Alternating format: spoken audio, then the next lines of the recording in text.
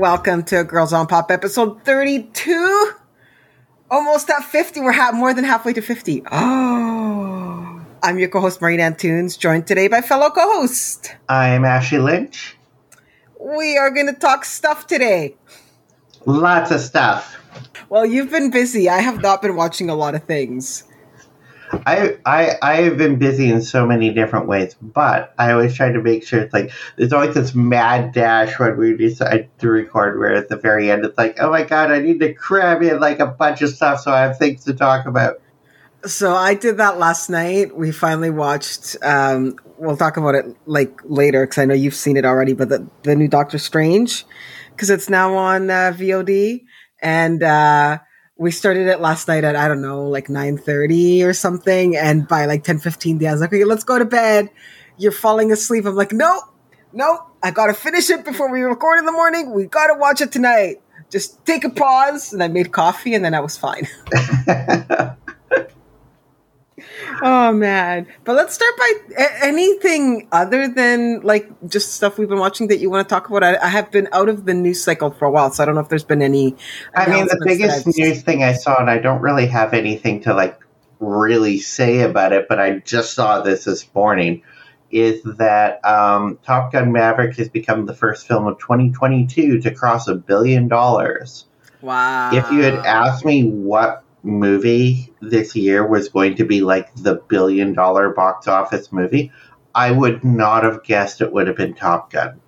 I thought the movie was going to do fine. I did not think it was going to be like this off the rails successful.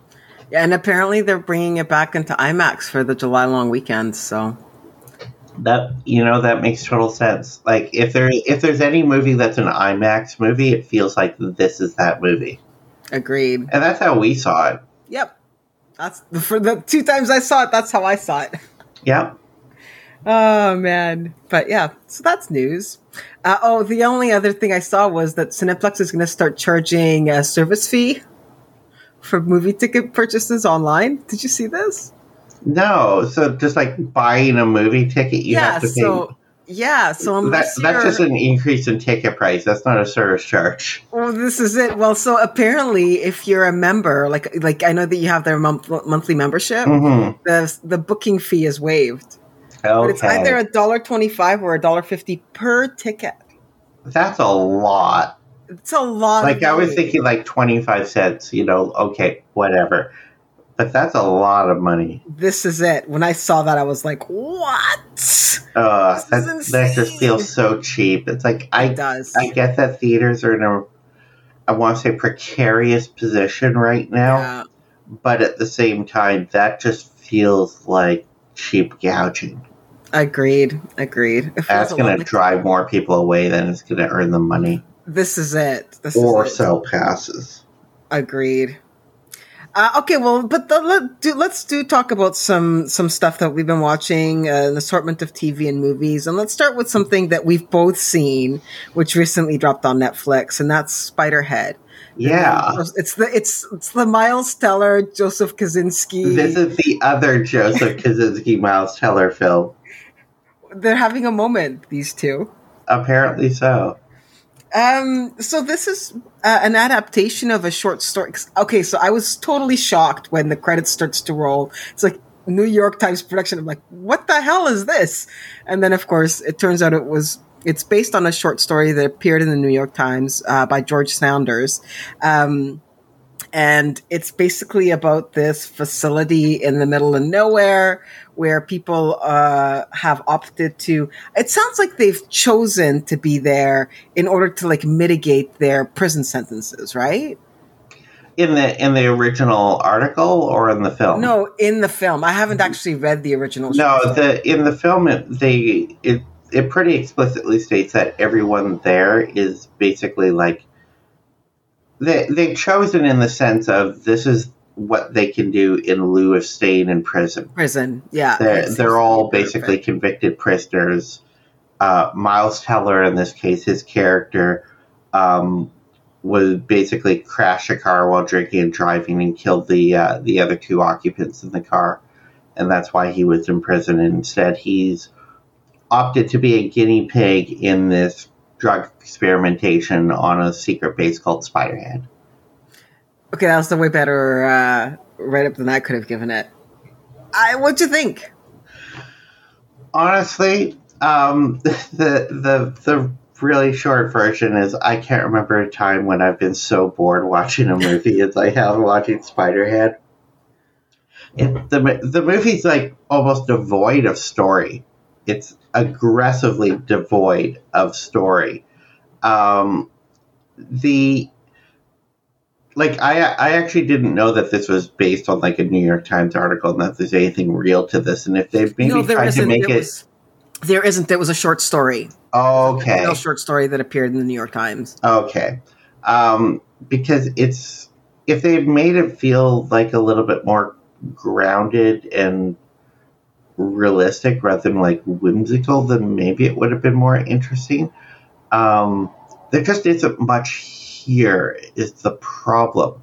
It ends up feeling like 25% of a mediocre Black Mirror episode stretched out to an entire film. And when you have like any given episode of Black Mirror doing a better, hey, technology unchecked is bad kind of thing going on, then, you know, because that's ultimately all this film has to say is like, hey, maybe we should just like allow people to, you know, experiment with drugs on people randomly and play God. Maybe that's a bad idea. No shit. You know, it's like there's... And it's got a great cast is the thing. It looks pretty, but there's just no story here. And I was so bored watching the entire thing, and I was so happy when it was finally over. I agree. I found it very lackluster. For me, the shining moments of excitement for this movie are Chris Hemsworth unhinged. Yeah. Because he's very good at shifting between serious and just crazed, and it's fun to watch. But honestly, Miles Teller feels completely like he's swimming in nothing. He's just so uninspired, which is sad because he's a good actor. But Hemsworth at least was having fun with it. He was, for me, the best part of the movie. The whole thing felt like Kaczynski was trying to like make his Ex Machina. It kind of had that vibe complete to a scene where you've got Chris Hemsworth dancing. Yeah, that's true. You know, but at the same time, it's like it really shows the gulf between, you know, a filmmaker like Alex Garland and a filmmaker like Joseph Kosinski. Yeah. So I don't know if I could recommend this, to be honest. No, I would say avoid this movie, quite honestly. I'd say skip it. Although, you know, I've got friends who have really dug it. So it's, you know, they had a complete different opposite reaction to this movie. So I don't know, maybe there's something about the subject material that might personally connect with you and you might find yourself invested in it. I did not. No. I was so detached from this film and I just didn't care about anything or anyone. And nothing is that make really kind of like, there's breadcrumbs that try to lead to a mystery in the movie, but none of it leads to anything. They're like, oh, maybe the drugs are all fake and this is all just placebo. It's like, no, it's all still just like drugs. And, you know, it is what it is on the surface and what you were told from page 1. Yep. Pretty much. There's no mystery here. I don't know. I was very disappointed by it. Yeah, I wasn't a fan either. The Black Phone. Yeah. What is this? So this is the latest Blumhouse film from Scott Derrickson and writer C. Robert Cargill, who the guys who did the last Doctor Strange movie, and or like the first Doctor Strange movie, and also Sinister. And they, instead of, Derrickson dropped out of doing Strange 2, decided like the whole film was to fit into the Marvel Jigsaw puzzle was not the film that he wanted to make, and so he said, I'm gonna stay on as an exec producer and go off and do this other film that we've got green light to do, and they went and did Black Phone. And Black Phone is based on a Joe Hill story short story. Joe Hill, of course, being Stephen King's son, and a great horror writer in his own right. And it's basically about a kidnapper played by Ethan Hawke who's kidnapping kids in the neighborhood and locking them in his basement and then seemingly eventually killing them. And we follow this one kid who gets kidnapped and locked in the basement. And in the basement is this unwired, unworking black phone that's just kind of like bolted to the wall. It's not connected to anything. But all of a sudden it starts to ring, and the kid picks it up, and he's hearing the voices of the other kids who have been killed by the serial killer. And they've all sort of left clues and advice to try to help this kid survive. And the whole movie ends up being a lot of little pieces being put onto the chessboard, one after another, and piling up to get to that point basically 5 minutes before the end of the film when you can pay off every one of them all at once. And it just kind of feels really satisfied, and you're like, oh shit, it was all building to this, and it was amazing. It's a good film. It's a good little kind of supernatural thriller. That is just like a fun ride and pretty original, and I enjoyed it. It's not the most incredible movie I've ever seen, but it was definitely worth seeing, and I dug it. That's awesome. I keep forgetting that this is the Ethan Hawke movie because the title is just feels so uninspired. But I did really like some of the images that they've been using for the marketing of this movie. They're really, really intense. And the Ethan Hawke has this like unique devil mask that he's wearing to basically disguise his identity in the movie, and the marketing has very much leaned into the aesthetic of that mask. Yeah, it's working for me. So it's one I definitely want to see. I'll probably catch up with it on VOD at this point because I won't have time to see it in theaters. But I'm glad to hear it's a good one. That's great. Yeah, this one just came out this last weekend, so it is fresh. Excellent. Something else that dropped on Netflix that I sat down to watch because I really like J-Lo. And I have no qualms about saying that, is Halftime, which is the new documentary from Amanda Michelli on basically J-Lo's career leading up to the Super Bowl extravaganza that she did with Shakira a couple of years ago. It's good. I mean, it's very... She's not an executive producer on it. I don't know if her company executive produced the film. I would assume that they probably have. So it is very, soft on her. But it's a really interesting portrait of a woman who has often been maligned and been at the center of, I guess, tabloid scandals, and whose personal life has been put out to for everyone to sort of gawk at. And she's still here, and she's still doing stuff, and she's, more comfortable now than she was when she started. And if I could look like J-Lo at 50, I'd be super, super happy. Never going to happen. Yeah, I know, seriously. Have aspirations. I think we all kind of want that. Yeah, I do really like J-Lo. I've always kind of appreciated her kind of like no bullshit approach. And, she's always been very sort of like stoic, and, people often call her cold and a bitch, but it's just, if you work as hard as she does and you do as many things as she does, you're not always going to be the nice person in the room. Like shit needs to get done. She's had staying power, in any sort of entertainment industry. The thing that no one really, loves to say out loud is, but like, as soon as you hit like 28 or 30, it's like your ability to make money as a woman in any entertainment industry goes away. Yeah. And until you are old enough to come back and play the old matron. But Jennifer Lopez has never gone away. She is sustained throughout all the way up to 50 and is still playing, a drop dead sexy woman whenever she's in a film or doing music or doing whatever it is that she wants to do. And I think that in and of itself is incredible. But the one thing that really, I don't want to say turned around, because it never really turned around on Jennifer Lopez, but really just kind of shot her up in my estimation, was watching Hustlers, because as far as I was concerned, I thought she gave an Oscar-worthy performance in that movie.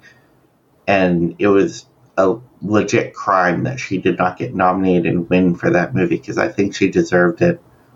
Yeah, and the film kind of, I mean, it's called Halftime for a couple of reasons. You know, she's, you know, basically at the halfway point of her career at this point. And the movie does center quite a bit on the drama. And I didn't realize there had been this much drama behind the Halftime show that she and Shakira did. I remember it was a big deal when it was announced that they were going to have 2 acts host the Super Bowl, which is unheard of. It's only like 12 minutes or, 18 minutes in total, which doesn't give each artist enough time to really do much of anything. And you have to consider they have to like basically assemble and disassemble the stage in that halftime period. But there was a lot of behind the scenes drama that happened as well. And I didn't realize that there were so many, I mean, it makes sense looking back on it, but there were a lot of political inclinations that were kind of pushing against her and Shakira's performance. And then, it does follow kind of that re-rise of her acting career with Hustlers, and because everything was kind of coming together at the same time in 2020, I guess it was, or 2021. I don't remember at this point, but I really enjoyed the documentary. I thought it was really well done. And, she comes across as this very, human person who is, both nice and sometimes not, because that's just the way things are. It doesn't paint her as like this, savior or anything, but it certainly paints her in a very good light. And I like her. So I was already kind of biased going in, I'll fully admit it. But I thought it's not like a groundbreaking documentary. It's a lot of talking heads, a lot of behind the scenes footage. Michelle clearly had unprecedented access to, J-Lo behind the scenes and her family. There's a lot of scenes of her interacting with her siblings and her parents, and her kids. And her team. So it is what it is. I thought it was great. It was a sort of a nice inside look at this woman who is always in the public spotlight, but you never really get to see her as herself. And this kind of felt like pulling back a little bit of a layer, an onion skin of Jennifer Lopez. I'm sure it's all still there's way more than that, but for a little more insight into the artist that she is, I really enjoyed it. I thought it was quite good. So that was Halftime, and it's now streaming on Netflix. Watcher.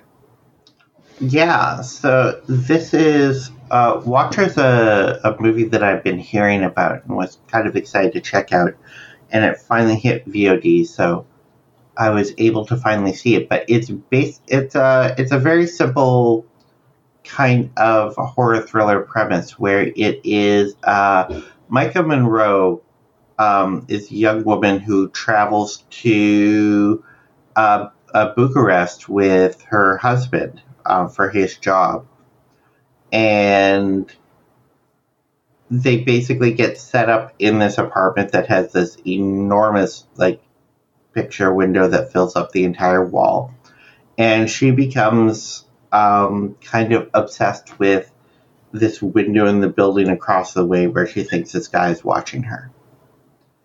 And it kind of spirals out from there in a real sort of paranoid, I think this guy is following me,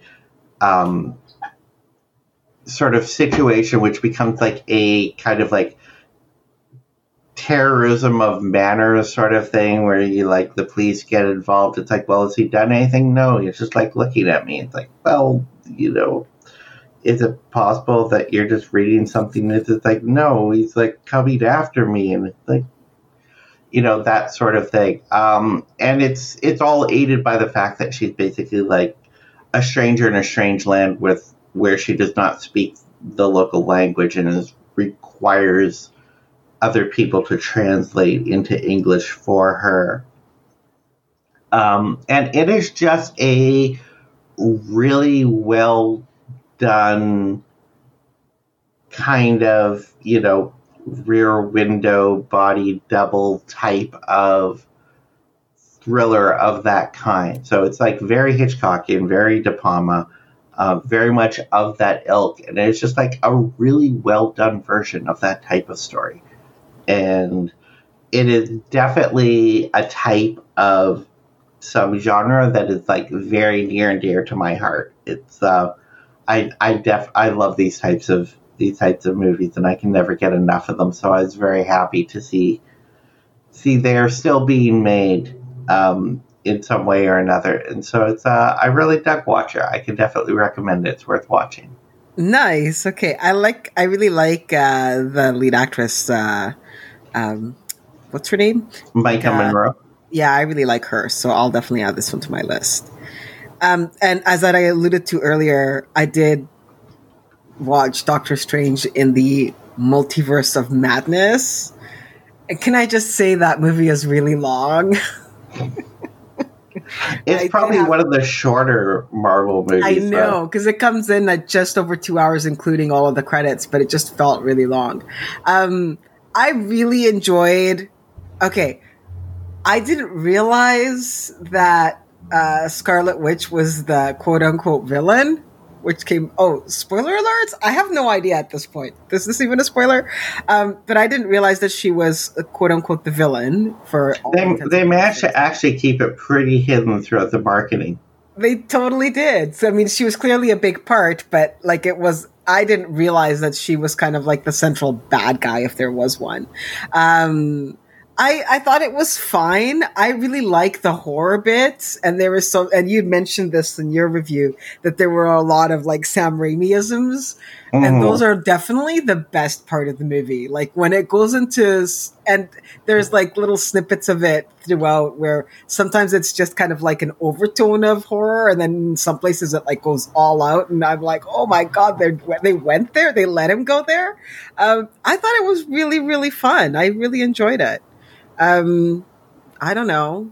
I was kind of disappointed that they made Scarlet Witch the bad guy, but I can kind of appreciate that they also gave her a way to I don't want to say redeem, but they did play out the whole storyline with over the course of what happened after, I guess, Endgame, and then what happened with the series.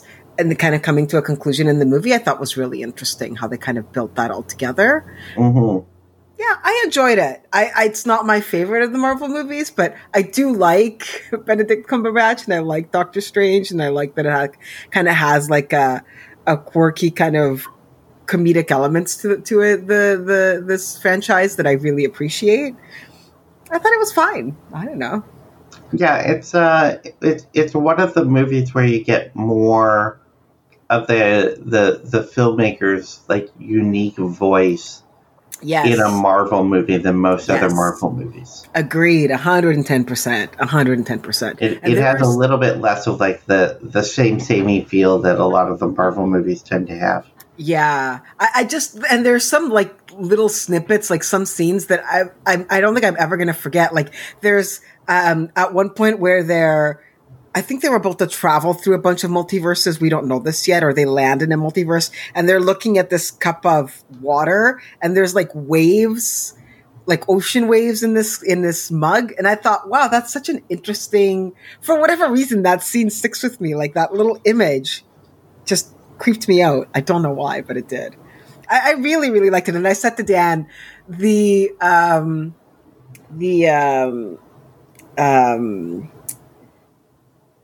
Republicans must have had a fit when they saw the fact that one of the key players in the movie is a Puerto Rican girl with lesbian mothers. I'm like, did they have like a total fit when they saw that? Because I thought that was kind of cool. I enjoyed it. I thought it was good. And I have to say, it looks really, really great on Disney Plus. It's like it's the first time I've seen an IMAX enhanced Disney Plus presentation. It looks amazing and it sounds really good. Like it's a very nice presentation if you're watching it on Disney Plus and you have a TV and an audio system that has Atmos. It's top notch. And I know this isn't really an option at home, but like especially in the theater, I was really impressed with the 3D in the movie. It's been a long time since I've been impressed by 3D in a movie. Probably because I usually don't go for the 3D option anymore whenever it is there. But I was really surprised and impressed with how good the 3D was for this movie. I could see that because there's a lot of moments where you could really get that in there and make it look really good. I enjoyed it. I didn't know if I was going to like it as much as I didn't expect it to like it as much as I did. So I know that's not like a glowing recommendation, but at this point, I just don't even know what to say about Marvel movies anymore. Superhero movies in general, not just Marvel. It's just, I either enjoy them or I don't. This one, I enjoyed more than I expected to. So hey, there's no need to feel to champion any of these movies. Yeah, they're like some. I'm fully expecting to be championing Thor because that movie looks so good, but we will wait. Okay, but yes, so Doctor Strange now streaming on VOD as well. I liked it as well. That's all I got to say about that. Revealer. Yeah. So this is a new movie on Shudder. It's a Shudder exclusive, which had really slick posters. Like, okay, I'll watch this. And the story, how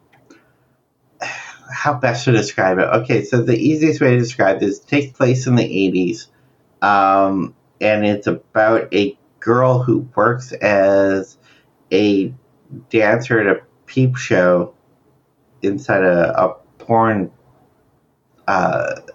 store, and outside are a bunch of protesting religious nuts, led by this one girl who has a complete hard-on for the dancer.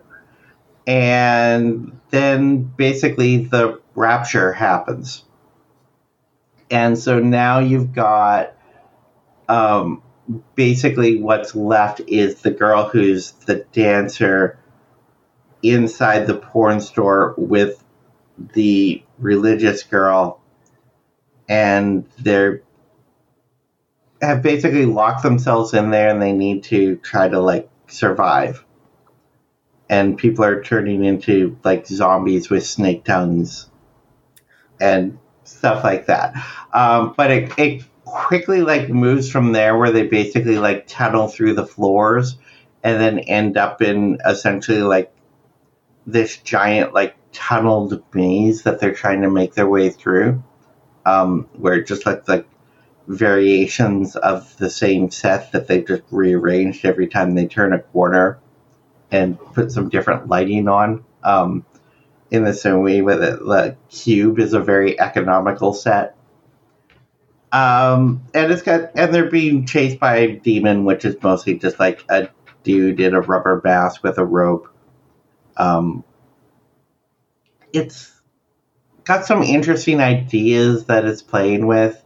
The aesthetic is neat because they're going for the score is all just complete synthwave and everything is neon drenched, and so they're really playing into that sort of aesthetic, which is in a certain subgenre area really kind of hot and has been for a little bit. Everything's drenched in pinks and purples and that sort of thing. And it's got some neat ideas about the whole thing. It's at least about something that you don't see every day as a horror film, but it's also incredibly low budget. And the script is just, I don't know, it felt more characters are doing stuff because the script needs them to go from A to B rather than for any reason that makes sense, including every conversation that they have. And the whole thing felt really stilted and kind of contrived, and there's not a lot else there because there's clearly not the budget to have anything else there. And so it's neat. It looks neat. I didn't love it. It's kind of hard to recommend. I don't know. I've seen other people, really excited about this film, but I was fairly underwhelmed with it. Nice presentation, but not a lot of meat on the bone. Though I did almost spit out my coffee when you said, and then oh my god! What and then the rapture happened. The rapture happened. I almost spit my coffee out. Oh my gosh! Okay, now this is interesting because I have not seen this entire movie, but can we talk about Phil Tippett's Mad God? Because I've only seen part one. And I saw part one, oh God, I want to say like 5 years ago, 6 years ago. I don't remember when he released it. And then he kept working because he's mad. I didn't even know there was a part one. Is it basically like the first part of this movie is like what he did years ago? So my understanding on Mad God, so I make it sound like I've talked to Phil Tippett a number of times. I have, but for Spark. So we've been keeping tabs on the project for a number of years. So he was working on Mad God for, I want to say, I think it was like 22 years on his own, on the side, as he was working on commercial projects. And then when the pandemic happened, his team basically still wanted to work. And so he had this young group of individuals that was at the studio. They didn't really have any projects that were ongoing. So they worked on basically part two of the movie. So the Mad God, as it's being presented today, is the work that he did over like the course of 25 years on his own. And then the second part, which is the work that his team did over the course of the pandemic. Okay. So I've only seen kind of like that first part, which was the work that he had done on his own over the course of 25 years. And I haven't seen basically the second half of the movie. So I know that, it apparently makes more sense. And I'm assuming there's probably some editing choices and storytelling choices that have changed the story. But all I remember from part one is it looked amazing. And it was always also really, really, really weird. Because it's Phil Tippett. I mean, this absolutely nothing has changed about the film then. If you were hoping that having the complete film makes it make more sense, then I think your hopes are probably going to be dashed. It's kind of an inexplicable film of weirdness. And there are definitely like themes that you can sort of glean from it. But I hesitate to say that there's like any sort of sensible story that you can derive from what you're looking at, because it's almost just like what the title says, where it's just like you're watching essentially a nightmare on screen, and it almost feels like it's entirely made of dream logic too, and it's really hard to kind of derive anything from it other than just a general sense. That said, the real lure of the film, the reason why you're watching this movie in the first place, is the fact that it is Phil Tippett, one of the greatest stop motion animators alive, doing what he does best. And the animation in this film is absolutely jaw-dropping. And it is gorgeous what he is doing. And it is absolutely unique that it is this type of film where it's like, I'm going to keep coming back to the word nightmarish because I don't know how else to describe it, but it is just a mess of horror imagery. It is gory, it is violent, it is disturbing, it is upsetting. in many places, and it's also like you're lulled in by just the beauty of the technique behind creating this, which creates a very kind of discordant and unique experience that I don't think you're going to get from any other film. I really, I hope it's obvious how hard it is. I'm struggling to try to describe this movie because it's a fairly indescribable movie. I don't even know if I liked it or not. I'm glad I watched it, and I love watching the animation techniques on display, but I don't know if I like the actual film itself. So it's definitely a unique beast, and I'm glad I watched it. The whole thing's on Shudder. You can see it on there. They picked up the rights to it, but it's it is an astounding work of mad brilliance. Yeah, and that's the thing. Like for me, the appeal of Mad God was always kind of this curio from this master filmmaker or master creator who hadn't really done what he really wanted to do. Like he's always been because you need to work. So this was kind of his long gestating personal project, and I think for me that's kind of the appeal of it. For those that are wondering what it looks like, I mean, I think that Ashley, the fact that you keep saying nightmare is just kind of the key term, because it does very much look like this nightmare that's just exploded on screen. So if you watch the trailer, you kind of get a sense for what the visual style of this is. It also reminds me quite a bit of Adam Jones's work. He did the Sober video for Tool back in the early 2000s. Mm-hmm. And the aesthetic is quite similar to this. Yeah, so I don't know. I'm curious to see. I didn't realize it was already on Shudder, so I'll have to make time for this down the road for sure. But mostly as a curio to be able to say, okay, I watched part 1 and 2 now. I watched Mad God. I'm done. Let's talk about some TV.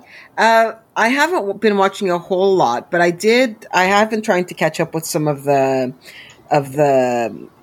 Emmy contending stuff, only because I have access to it for a short period of time. So I've been trying to watch the things that I don't have access to on a regular basis. So I watched The Staircase. So the appeal, and this was the HBO Max series, not the documentary series, which is streaming on Netflix, which I haven't seen, and now I kind of want to. So I'll have to make time for that at some point. But The Staircase is based on the real life 18 or 16 plus years saga of Michael Peterson, who was I think a mystery writer who basically went to prison for killing his wife. And it's not quite clear because I haven't seen the actual documentary, and I don't really know any of the details of the story other than what I've seen on the show. It's apparently not clear whether he actually did it or not.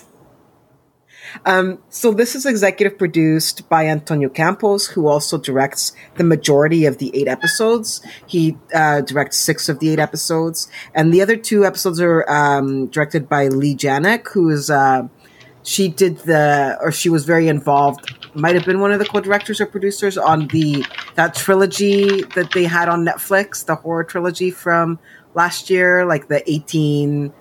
There was like 3 of them. One was like the 90s, the 80s, and then like 16 something. I don't remember what they're called. Stars Colin Firth and Toni Collette. It's very, very good. I mean, if you like Campos, then you know what you're walking into. It's a very precise drama. There's a lot of playing with perception and with the story.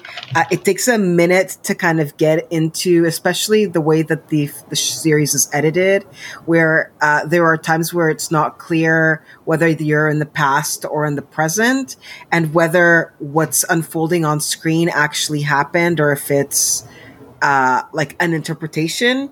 And I think it's by like episode 3 where they kind of start to dig into what might have happened, that you start to put together that, oh, nobody really knows what happened. So these are just variations on what may have happened. And it keeps changing as this show progresses. I thought it was really interesting. I really thoroughly enjoyed it and would highly recommend it. Colin Firth and Toni Collette are fucking amazing as usual. Sophie Turner and Patrick Schwarzenegger are both really, really good, as is Dane DeHaan. Like they play, there's also like this added story of the fact that they have like a very blended family with kids from like multiple different relationships. I think there's like 6 kids in total. And then there's this other layer because they also follow the documentary crew that actually shot the documentary, which is on Netflix. So like there's all of these different layers at play. I really enjoyed it. I thought it was very well done and I highly recommend it. If you have HBO Plus, worth a look is my thought on that. I've not watched the original Netflix doc, but I feel like I know so much about this story. Part of it is because like we have a mutual friend that I guess knows like this dude, like grew up near him. So What? I've sort of gotten like a little bit of like firsthand information sort of about the story. And an outside perspective from this. And the other thing that I find kind of interesting is that the Netflix documentary was also kind of brought into question a little bit by the sense that the dude in particular who's the guy, like, did he or did he not kill his wife, apparently in a 15-year relationship with the editor of that documentary. Yeah. Which really calls into question the levels of objectivity that the doc can actually go into. Now, of course, what you're talking about is basically like a dramatized miniseries based on the same thing. I find it so interesting that there's been like so much TV made about one guy pushing his wife down the stairs.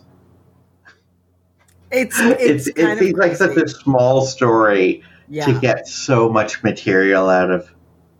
And it's funny that you bring that up because the HBO series also digs into that, the fact that and she's played by Juliette Binoche. So I mean, they're not slouching here on when it comes to casting, but it's very, very interesting. Some of like the layers, and that's what I like about. I am going to watch the documentary, but I love the fact that the HBO series has actually like incorporated all these various layers of drama over the course of the whole ordeal, and so you get to see the whole thing. And I mean, it is dramatized clearly, but I don't know. There's just something really interesting about seeing the story from this perspective. I really, really enjoyed it. I thought it was quite good. The Offer. Yeah. So this is a mini series, and it's like, you know that there's not going to be a season 2 to this because there's like, it's based on real life events. There's no follow up to this story really. But it's basically all about the making of The Godfather. And it's based on the producer Al Ruddy's. I guess he wrote a book about like, you know, what it was like trying to make this movie, and it's actually like there's a lot of interesting, you know, bits here. It's a really interesting making of, because it was the parent company of Paramount did not want to make the movie at the time. Even though it was like one of the best-selling books of all time, it was considered that like gangster movies were box office poison, and so that they were going to lose money making this movie. And they were determined that they needed to have like Italians making an Italian mob movie, you know, for one of the first times in Hollywood. And so they wanted to kind of like try to tell a different story. And it's one of those one of those things where it's like, okay, well, you know where this ends up. This ends up with, like, The Godfather got made. It got made successfully and became one of the most beloved movies of all time. And depending on who you talk to, will tell you that it's one of the greatest movies ever made. So we know where this ends. But a lot of the fun comes from just hanging with the characters who are all real-life characters.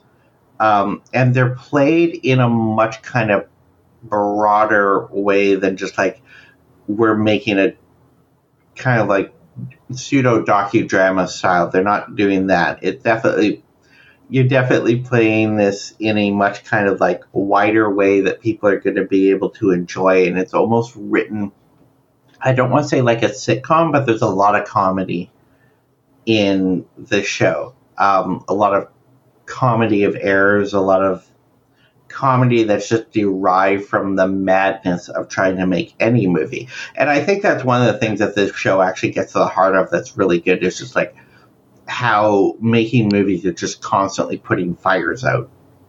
And this series shows that really well. You have Miles Teller again playing Al Ruddy, because apparently it's Miles Teller week. Here on the podcast. The dude's just in frickin' everything right now. And the real kind of shining star to me in the entire series is Matthew Goode. Who's so good. Okay, who's playing Robert Evans. And Robert Evans is such a unique cat in and of himself. But the way Matthew Goode plays him is both... It's both on point and almost a caricature itself, which is kind of like how all the performances in the show are. They all sort of like verge on this. Are you doing a caricature or are you doing an impression? And Matthew Goode walks that line so well. It's like anytime he's on screen, it's just like, I absolutely adored it. I've started a crowdfund so people can donate to me so I can hire Matthew Goode to just come hang in at my place and pretend to be Robert Evans. Can I come? Yeah. You said Matthew Goode, and all of a sudden I'm like, okay, where do I watch this, and how do I watch this next? Because exactly. Today. I love him. Love him. Yeah, it's like I don't know. I really dug it. It's 10 episodes. I'm an easy mark for any movie or show that's about making movies. It's, probably because I work in the industry. It's like I've very kind of head up my own ass in that way. So it's like anything like The Player, Living in Oblivion, anything like that, I absolutely eat that stuff up.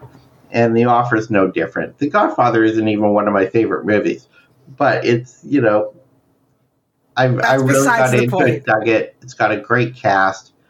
I really enjoyed this show. I thought it was a lot of fun. So awesome. I don't think you can go wrong with it. Okay, that is high. And the other thing, I'm just going to leapfrog onto this because I watched this and because I was having so much fun with Matthew Goode playing Robert Evans. I decided to finally get around to watching the documentary "The Kid Stays in the Picture" from 2002, which is basically based on Robert Evans' autobiography. And the documentary is basically just like an abridged version of his autobiography that he narrates himself and is done with a bunch of like footage and, animated photographs and that sort of thing. Just him telling stories over the, course of his career sort of thing. And it was really interesting. It's, I've always known about Robert Evans, but didn't know that much about the guy. So I've kind of had like this deep dive recently into Robert Evans, and he was such an interesting guy who's like, he was at once constantly like fighting to keep his career alive, but also was responsible for, as head of Paramount, one of the longest and biggest strings of not just successful films, but like all-timer films that are still regarded as some of the greatest films in American cinema. And also like presented himself like he was basically like the Hugh Hefner of the film industry. And so he was like, He's a very weird cat that was like also very interesting. There's like this line at the end of the offer that I think just like perfectly sums him up, where he's at a party and he just says to some random woman who is like, "You deserve the world, and baby, I'm gonna go get it for you." And that's kind of like how he was. And it was just like it's hard not to just sort of be like sucked into the charisma. But like I said, like the dude also was responsible for basically Rosemary's Baby, Love Story, Chinatown, The Godfather, Marathon Man, Wow. Serpico. It's like there was this string of movies during the late 70s, early 80s that Robert Evans was responsible for basically championing and making like the studio priority that no studio would have, where he was basically there was this period of time when all the studios were floundering and didn't know what to make because nothing was successful, and then independent films like Easy Rider started to basically make all of the money, and all of the huge production studios did nothing, and they were turned upside down. They didn't know how to handle it, and Robert Evans managed to basically take that sort of like 70s independent film template or attitude and say, let's make those types of films at the studio, and made some of the most capital A, capital C American cinema classic films at the studio at that time. It's like his career kind of can't really go understated. No, okay, I'm going to be doing this double feature. This is happening. But the offer has definitely happened. All right. Have you watched Obi-Wan? I have not. I've jumped off the Star Wars train. Okay. I didn't watch Boba Fett, and I made the choice of not watching Obi-Wan. I don't care anymore. Okay, good. I'm not going to talk about that either, but I will talk about For All Mankind. Season 3 has landed. I think there are 3 episodes in, so this time around, now that they've conquered the moon, they're going to try to go to Mars. And of course, drama ensues, and now there's a 3-way race between NASA, the Soviet Union, and a private company who are all trying to get to Mars first. I love the show. I think it's really, really well done. It's moving at a really great clip. The first episode kind of fast tracks through the majority of the 80s and into the 90s, and season 3 is kind of unfolding in an alternative version of the 90s. And of course, because it's an Apple show, there's some interesting tech that is labeled Apple, which I thought was kind of fun. I don't know. I like this show a lot. I love the way that they're aging Joel Kinnaman, and he's become this kind of like bastion of the 60s space age, kind of like this old relic who's really good at what he does, but he's also kind of a douchebag, but he's also still kind of likable. It's a fine line, and he walks it quite well. And they haven't introduced any new characters for this season as of yet. It's basically like a returning cast from season 2, but so far, 3 episodes in, it's shaping up real good. They've just literally launched who's going to get there first. And then when they get there, what the hell is going to happen? Are they going to find alien life? Who knows? Maybe? That's all I have. I haven't dove into this show yet, but I really... It's on my list, and the premise sounds so interesting. Even though I'm, like, not the hugest sci-fi nerd, but, like, the idea of, like, doing an alternate timeline space race and like playing it out in like sort of like long form sounds so interesting to me. And I keep meaning to jump into the show, but also it just like feels like there's already so much to get through. Exactly. Well, and I mean, besides the fact that it's an alternate take on the space race, it's also an alternate take that puts women at the center of it all. And the way that they get around that is actually really, really interesting. And it's really has shaped the storytelling that's happening. It primarily in the second half of season 1, and then through season 2, and so far into season 3. So it's a really great. I really like the show. I think it's really, really well done. It looks amazing. The casting is excellent. The storytelling is great. Thumbs up from me. Let's finish with The Old Man. I thought this was a movie. No, this is a new FX series, Right.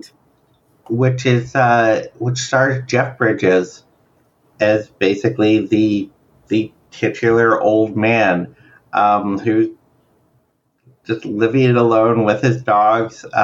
His wife has since passed, and we get some memories of her where she basically had like horrible dementia at the end and then died, and he's on his own now, and he's got a daughter somewhere that he talks with over the phone.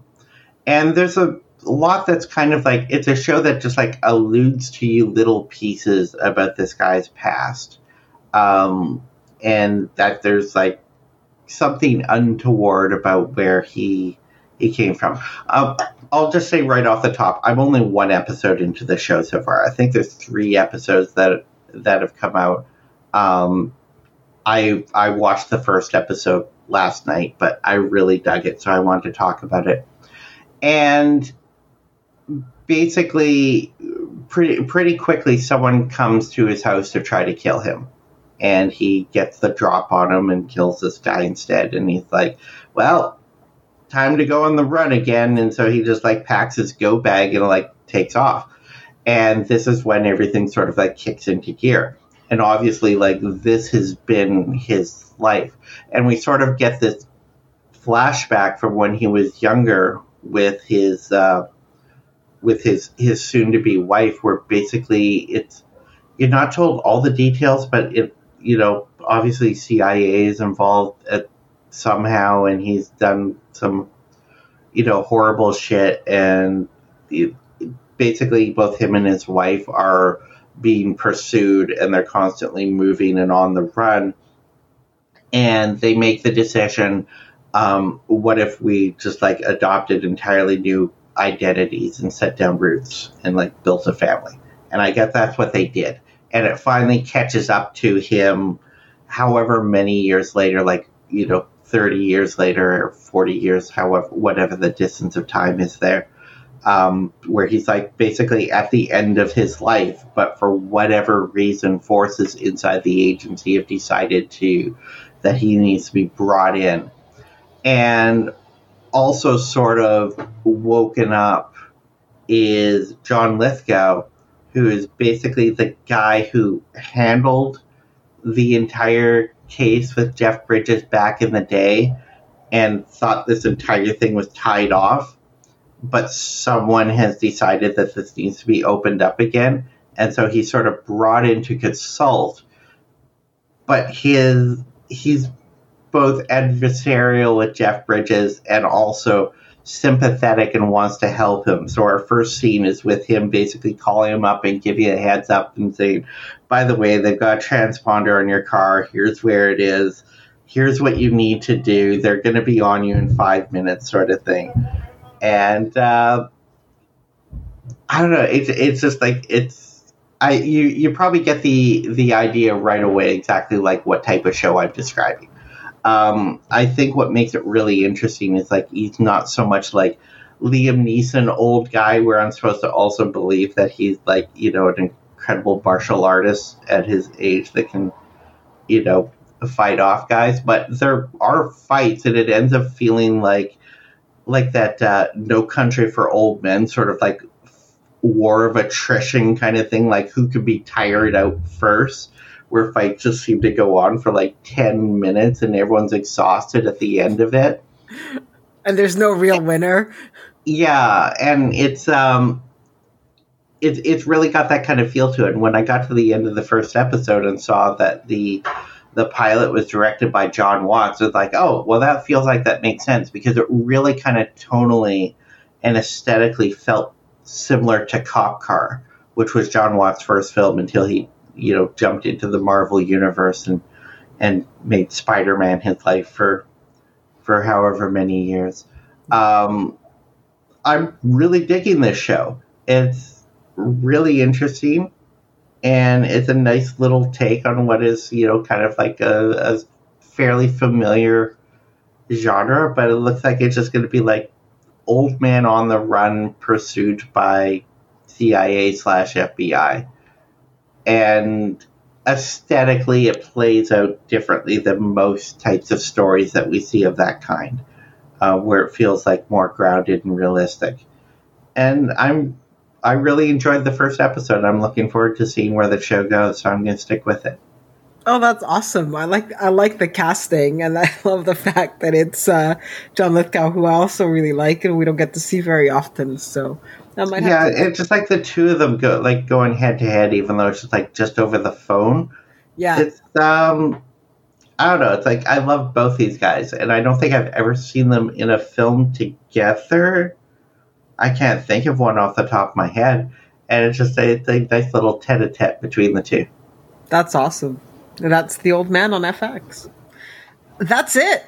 That is the watch list. There's actually quite a bit of stuff in there. And hey, if you can manage to get through all of that television and all those movies in the next 2 or 3 weeks, then good on you. Plus whatever new is coming, because I'm sure there's always something new around the corner.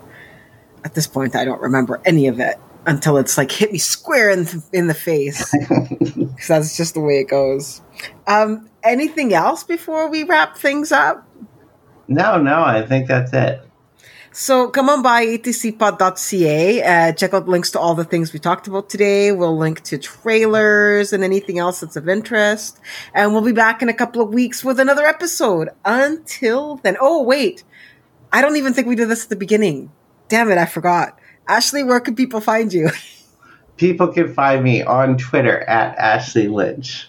And I am at The Marina. Okay, and now we can close the show. Until next time. Insert catchphrase here.